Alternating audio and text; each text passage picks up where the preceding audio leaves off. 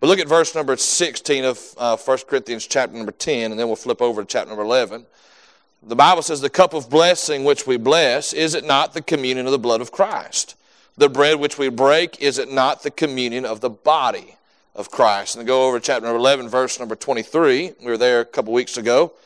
It says, for I received of the Lord that which also I delivered unto you, that the Lord Jesus, the same night in which he was betrayed, took bread. And when he had given thanks, he brake it and said, take, eat, this is my body, which is broken for you. This do in remembrance of me. After the same manner he took the cup which he had supped, saying, this cup is the New Testament in my blood. This do ye as oft as ye drink it in remembrance of me. For as often as ye eat this bread and drink this cup, ye do show the Lord's death till he come. Wherefore, whosoever shall eat this bread and drink this cup of the Lord unworthily shall be guilty of the body and blood of the Lord. But let a man examine himself, and so let him eat of that bread and drink of that cup. For he that eateth and drinketh unworthily eateth and drinketh damnation to himself, not discerning the Lord's body. For this cause many are weak and sickly among you, and many sleep. For if we judge ourselves, we should not be judged. Let's pray. To Heavenly Father, we thank you again for tonight. We're thankful, Lord, that we were reminded, Lord, through the song, Lord, that, Lord, you are more than enough for us. Lord, you love us. You take care of us. Our needs are not beyond your ability to meet, Lord, and we just thank you for that tonight. Lord, I ask you tonight that you have me behind the cross of Calvary. God, I pray, Lord, you'd help me, Lord, to teach and preach the word of God with authority tonight, Lord, and just, Lord, a sincere desire in my heart, Lord, to help those understand and help our church to, Lord, just simply understand, God, how wonderful and how blessed it is, Lord, to have an ordinance that we call the Lord's Supper. God, that we're able to, on purpose, Lord, remember, God, and dwell upon that which you did for us on the cross of Calvary, Lord, the great depth and, Lord, the great pain, Lord, the great sorrow that you felt, Lord, so that we would never have to feel that. Lord, you being willing to be separated up from the Father, God, so that we could have the promise that we would never be separated, Lord. And I just pray, Lord, tonight, Lord, you just help us from the Word of God. We thank you, Lord, for your precious book. We thank you, Lord, that it is, God, the final authority around here, Lord. We're thankful, Lord, it's always right, it's always on time, and it's always what we need. Lord, we love you. We thank you. In Jesus' name we pray. Amen and amen. Now, tonight, there's some things about the Lord's Supper that we know, and I don't think we would disagree with or have altering ideas or viewpoints. One, we know that's outlined in the Bible. It's clearly given to us. We've seen it in the Gospels. We see it here in the New Testament. It's also given to an ordinance to the church. The church is to be the ones that participate in it, the ones that carry it out. It's to be observed and conducted by the church. Not only was it given to us, but we are to carry it out. Just like the ordinance of baptism. It's not just something good to talk about, but it's something that every believer should do. They should be baptized. It is to be a reminder of what Jesus did for us on the cross of Calvary. Now, I don't think anybody would argue those things tonight, or anybody with a desire to understand the Word of God and desire to please the Lord would step back and argue those things tonight.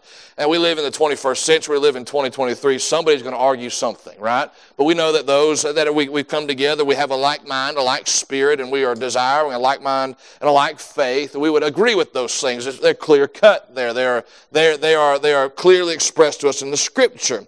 But there are some issues concerning the Lord's Supper tonight that people have differing stances on, not just from denomination to denomination, but within Baptist churches in the Baptist realm, that there's different stances and positions. And here's why. Why is it this way, preacher? It's because these issues that we're going to deal with tonight, the differences really don't come from an expressed chapter and verse per se, but rather a principle that is derived from the Word of God. And so that's what he's trying to say, preacher. I'm trying to say there's the issues we're going to deal with tonight. There are thou shalt nots, right? Or thou shalt exactly like this. And if that were to be the case, and then we would know this is exactly how it's supposed to be done, exactly where it's supposed to be, when, all those kind of things tonight. Now, we understand tonight, as we read 1 Corinthians chapter number 11, there are some things, there are a certain atmosphere and a certain attitude that ought to be present when we partake of the Lord's Supper. But there are some things that the Bible doesn't expressly say about the I don't want to say the mechanics, but the workings of the Lord's Supper and the idea concerning the Lord's Supper, that they're not expressly stated there. And so I think a lot of that, and one man will say, here's what I derived from the principle, and here's what I derived from the principle, and how it should be done and how it can be conducted. And they don't necessarily agree with, they're not against each other, but they don't agree with each other. And there's not just concerning the Lord's Supper, there are certain subjects that you and I live and we face that the Bible gives us a principle or an idea to guide us, but there is no we're talking to the measurement or to the exact point on how it's supposed to be carried out. A great example of this is found previously in chapter number 11. Look at verse number 14 of chapter number 11. Doth not even nature itself teach you that if a man have long hair, it is a shame unto him? But if a woman have long hair, it is a glory to her, for her hair is given for her covering. Now, the subject there is long hair, but let me ask you, what is the length of long hair? The Bible doesn't say the length of long hair is 4 inches, 3.5 inches. If your hair is longer than 3.5 inches, then you have long hair. But the Bible does say concerning the appearance of a man and the appearance of a woman that there is an idea, there is this that nature itself teaches us that a man shall not have long hair and that a woman should. It's the glory for her, and for a man it's a shame unto him if he has long hair. But the Bible doesn't say, well, if it's a man, if his hair is longer than 5 inches, then it is too long. Right? There's no outline there. There's no given measurement there. And let me ask you, when it comes to a lady, what is long enough?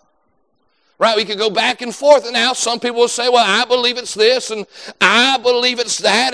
And you can believe that. But to say this is exactly what the Word of God says when there is no express measurement given there, then it's hard to take that stance. Or someone may see it differently and very well for them. Well, preacher, what do you think about that? Well, what is your principle? What do you derive from there on a personal level tonight? I'm speaking from a personal stance tonight. I think when you look at a man, they ought to look like a man. In essence, you ought not to be confused at what you're looking at. There's been times where I've been in the store where I'm trying to get from one place to the next, and I say, excuse me, man, simply based on the length of hair. Just to find out, it wasn't a ma'am. It was a man. Right? And I think a man ought to look at the same comes when it comes to a lady. We live in a generation, we live in a society that is trying to mingle those two together. That there is no difference between man and woman. Right? That we're all the same. We're just different in different ways, but really we're all the same. No, God made man and woman different. And I think when you look at a lady, you ought to step back and just by looking at their appearance saying, all right, that is a lady. Right? There's something about their demeanor, their I don't want to say makeup just because you're going to say, well, you're talking about just their makeup, but their composure, the way they present themselves. That's a lady and that's a man. We ought to do those things tonight. But like I said, I can't tell you, well, according to the Bible, a lady's hair must be at least 6 inches long. I have no scriptural proof for that. All I've got is the principle given here. And there's certain things when it comes to the Word of God and when it comes to the Lord's Supper, there is no express statement there. And it's interesting to me, the things that we would all wholeheartedly agree on are clearly expressed in the Scripture. But the difference is that a lot of people argue about, and as I grow in my Christian life, I found out there's a lot more controversy between people than I realized. I thought, that naive, green behind the ear, everybody just believed the same in the sense, and everybody got along, and there wasn't great disagreements. It wasn't until, we had already been using the hymn books that we used. I didn't know there was a controversy with them. Found that out after we had them all. Preacher, what are we going to do? We're going to keep using them. Because that's not the hill I'm going to die on. Right? And there's different things, that some people won't allow a missionary to set up in the side of the sanctuary. They don't believe in that. They don't think it's right.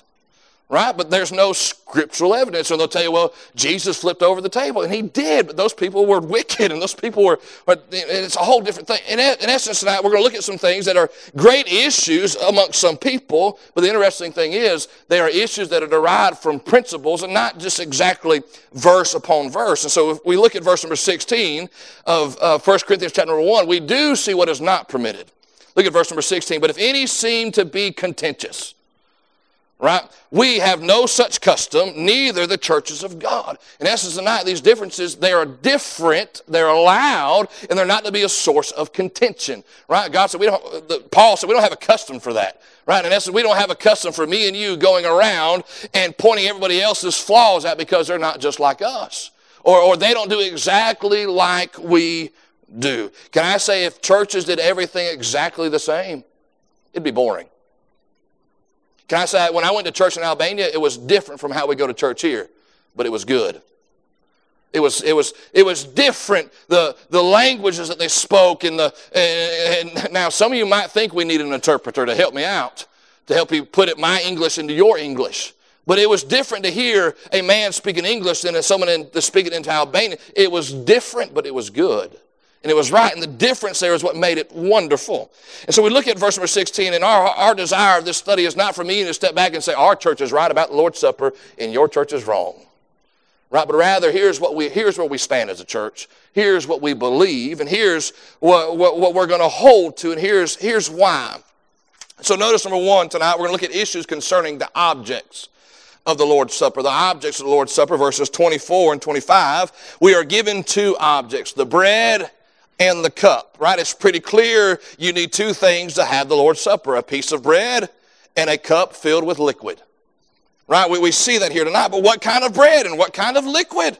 There's differences come in, and people believe different things. Well, concerning the bread, now my upbringing and my background of growing up in the Catholic Church, I'd never heard of anybody doing this before. But there's some churches where they specifically say, all right, we're going to have the Lord's Supper, and certain families and certain people within the church bake the bread for the Lord's Supper. And then they meet together and they break a piece of bread here and a piece of bread there, and they break all that out and they pass it out that way. And they'll bring in a loaf of bread. Now, I'm not going to say, well, those are terrible Christians and they're all probably going to hell. That's not what I'm going to say tonight. But I think you got to realize this is not only is a thing of memorial, but it's also a picture of symbolism. Right? And when you add in leaven to bread, when you go study your Bible, you'll find out leaven's always a picture of sin. And so to bring in a loaf of bread that has been leavened, it rises, right? And can I say, I love homemade bread. I love it. It smells good, tastes good, looks good, feels good. All of those things. But when it comes to the Lord's Supper, we're not just having bread. Right, we are symbolizing the body of the Lord Jesus Christ and what He did for us. And He had no sin. He was perfect. And right, we read about it in the Gospels as well, as it was the Feast of Unleavened Bread. And so I think when a church participates and observes the Lord's Supper, the bread that is used is to be unleavened. That way, when that is taught and is presented, we are reminded that Jesus, who was perfect, died for you and I who was not. He who knew no sin became sin for us. And He died in our place. And so I think a Christian or a church ought to use unleavened bread. It's what they use in the Bible, and it's a great symbol and a great picture for us to be reminded of. Now, concerning the bread, but also concerning the cup, it's to be filled with the liquid. We are told to drink of the cup, right? We are told to partake of the cup. And I don't think the Bible was teaching and telling you and I to eat the cup. Right? You ever said that before and your kids caught you? I'm going to go eat some coffee. You're going to do what? You going to eat the cup, Dad? No, I'm going to drink the coffee. See, just because me talking about it tells you I need coffee. Right? We notice the concern in the cup is to be filled with liquid. Right? We're told to drink. What liquid? It symbolizes right there in verse number 25, the testament in my blood. This is the cup of the New Testament in my blood. This do ye as oft as you drink it in remembrance of me. And also, as often as you eat this bread and drink this cup, you do show the Lord's death. And so, well, what did Jesus shed on the cross of Calvary? He shed His blood. Well, what color is blood? It's red. Right? We also know that in Bible times that they would have been drinking of the vine, the fruit of the vine. They would have been drinking grape juice. So, then that brings up, is it grape juice or wine?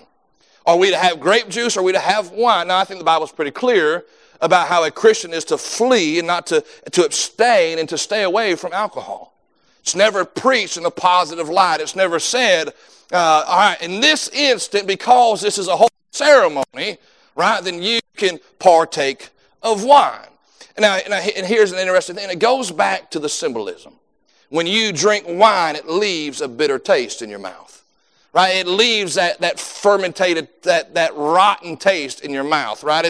You talk to anybody who got into drinking, they'll always tell you it's an acquired taste. Right? In an instant, you don't like it the first time, you have to get used to it, is what they'll tell you. But it's interesting, it leaves that bitter taste in your mouth. And we got to remember that Christ took the bitter cup for us.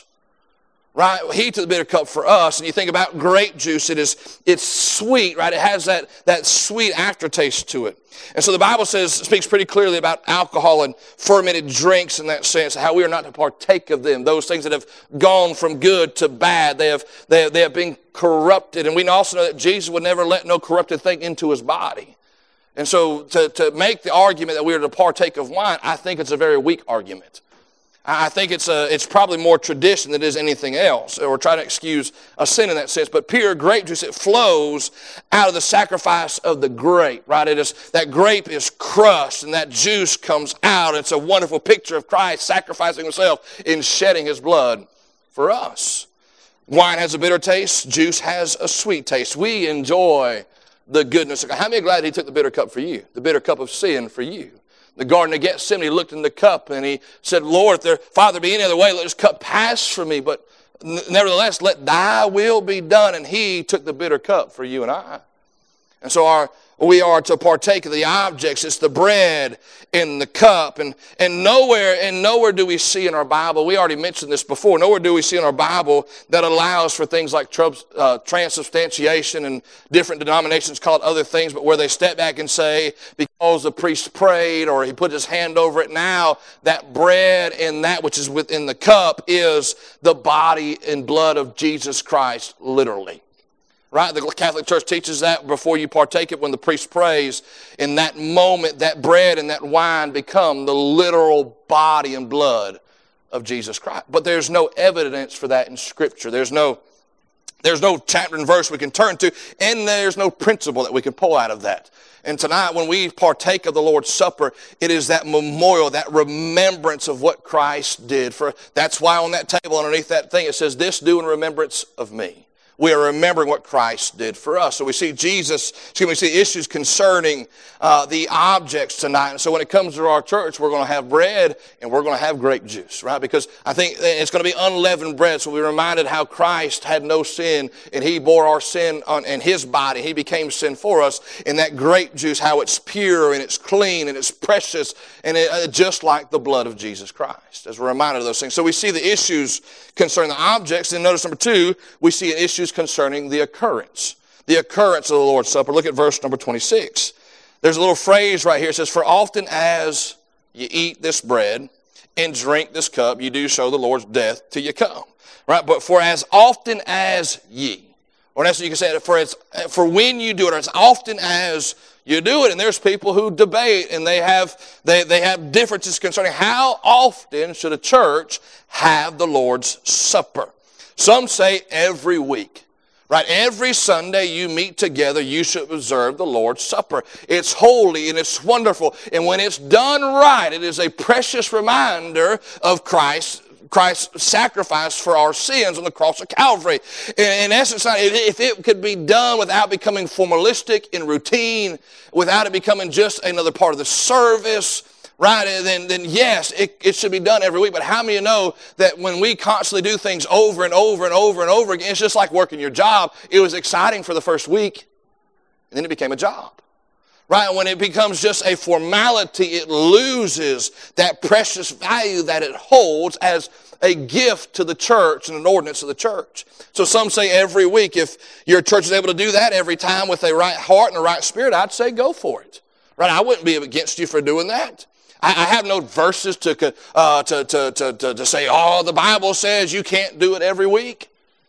I have no verse that expressly says a church shall not have the Lord's Supper every week. All I have is for often as you eat.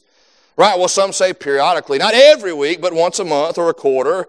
More than once a year, but not every week. Somewhere in between, right? We have it scheduled, and we're going to do it every third Sunday. Right? I don't have a verse that says you can't do that, but once again, it falls into that same thing.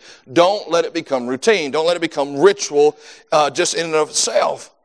And then some say every service. This is where I grew up. If spend any time in the Catholic Church, it doesn't matter what the service was, you were going to have communion. Whether it was Sunday morning, whether it was a midweek service, whether it was Saturday night, whether it was a funeral, whether it was a wedding, no matter what the service was, you were going to have communion. And that was the end of the service. It didn't matter what it was. If you were at church, you were having communion. And once again, it runs the danger of it just becoming a formal thing, a ritualistic thing. Can I say there was a lot of times growing up that I took the Lord's Supper and I didn't care one thing in the world about it. Or I partook of communion. Now, obviously, the Catholic Church's teaching on it is wrong. And I don't ever want us to get to the place where, well, we just had the Lord's Supper. Yeah, we had it because that's what we're supposed to do. Right? I don't want to get any aspect of my Christian life. Yeah, I preached this morning because that's what I was supposed to do. And I shared the gospel with somebody because that's what I prayed for them because that's what I was supposed to do. I always want to have that desire in my heart that, man, I get to do this. God entrusted me to preach the gospel. Well, praise the Lord. I'm going to give it everything I have. Right? And so some say every service, and there's a lot of different people, a lot of different opinions there. And what do we have to go off? For as often as you do it. Right? For as often as you eat this bread. Now, here's an interesting thought. If we go back to the pattern here, this is partakes during the feast of the Passover, the feast of unleavened bread. You know, the Jews only observed that once a year. They did it for 7 days straight. And so you say, well, I'm going to base it straight off the Bible. Then you could make the argument that we're going to have it one time a year for 7 days straight. I've never heard of that before. Right? Never seen it done that way. But what does the Bible say? Here's where we draw our schedule. For as oft as ye eat this bread. As the Lord leads and as the Lord guides, this is how the schedule is going to be when we have the Lord's Supper. The Lord's not putting it in my heart and saying, all right, every third Sunday of the month, we're going to have the Lord's Supper. The Lord hasn't put it in my heart, but there's churches around here that do that. And I'm not going to find them and argue with them. I'm going to say, all right, Lord, bless their time together. Lord, as you've put in their heart to do, Lord, let them do those things. So issues concerning the occurrence of the Lord's Supper, the objects of the Lord's Supper, then finally, tonight, issues concerning the observers. The observers, those who partake of it. Let me ask you, when it comes to the Lord's Supper, are you open, closed, or close? I remember the time I was asked that question, I said, I have no idea what you're talking about. My mind went to when you go to the store, they got that sign that says open and closed. But here's the thing, it can be explained rather simply tonight as what these differences are. Now, open carries the idea that just anybody and everybody can come and partake of the Lord's Supper. Well, preacher, if you say no to that, that sounds like you're mean. Well, you got to understand what we're actually meaning there. In essence, we don't worry about their salvation. We don't worry about what they believe. We don't worry where they stand. We don't worry about their separated life unto Christ, their testimony in public. We are not concerned with any of that. We're going to put it on the billboard. We're going to put it on Facebook. We're going to make a big thing out of it. Anybody and everybody in our community come and celebrate the Lord's Supper with us. And tonight, there's not much biblical precedence for that. Why? It was given to the church. It was given to believers in that sense. And don't worry if they understand it or not. Don't worry if they don't know what they're doing. It's pretty much let's eat crackers and drink juice and we'll call it a religious experience. Can I say I'm not for that? I don't think the Bible teaches that.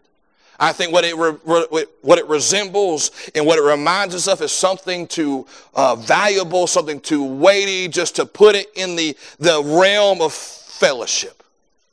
Now, Friday night, you ladies are going to have a ladies' meeting at Miss Beebe's house, and y'all going to bring extra cookies for Pastor.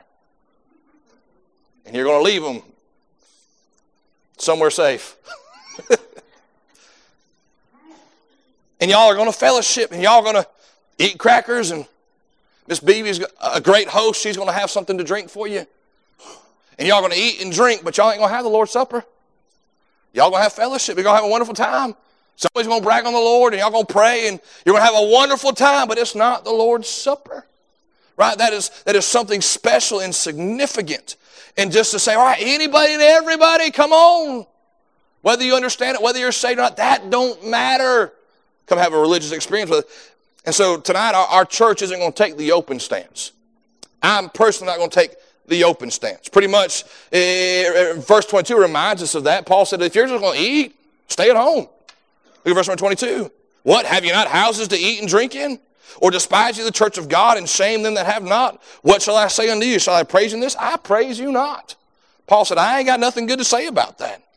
So we see the idea of open and how it lacks biblical evidence. Well, then so you have open, which is wide open. Anybody and everybody. And then on this side of the spectrum, you have what is called closed communion, or the closed Lord's Supper. Right? Closed communion.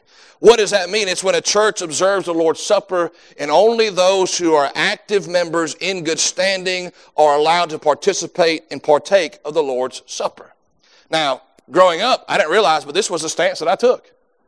Growing up Catholic, if you weren't Catholic, you weren't allowed to take communion. Matter of fact, I was allowed to take communion before my mom was.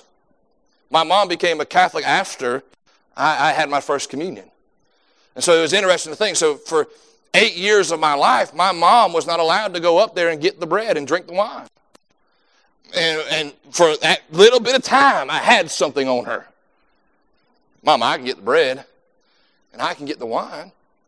But it was just a known fact. If you came and visited with us, or one of my friends who came to church with who wasn't Catholic, would sit down and it'd come time for communion. Hey, man, just stand right there. Just sit right there. You don't have to get up.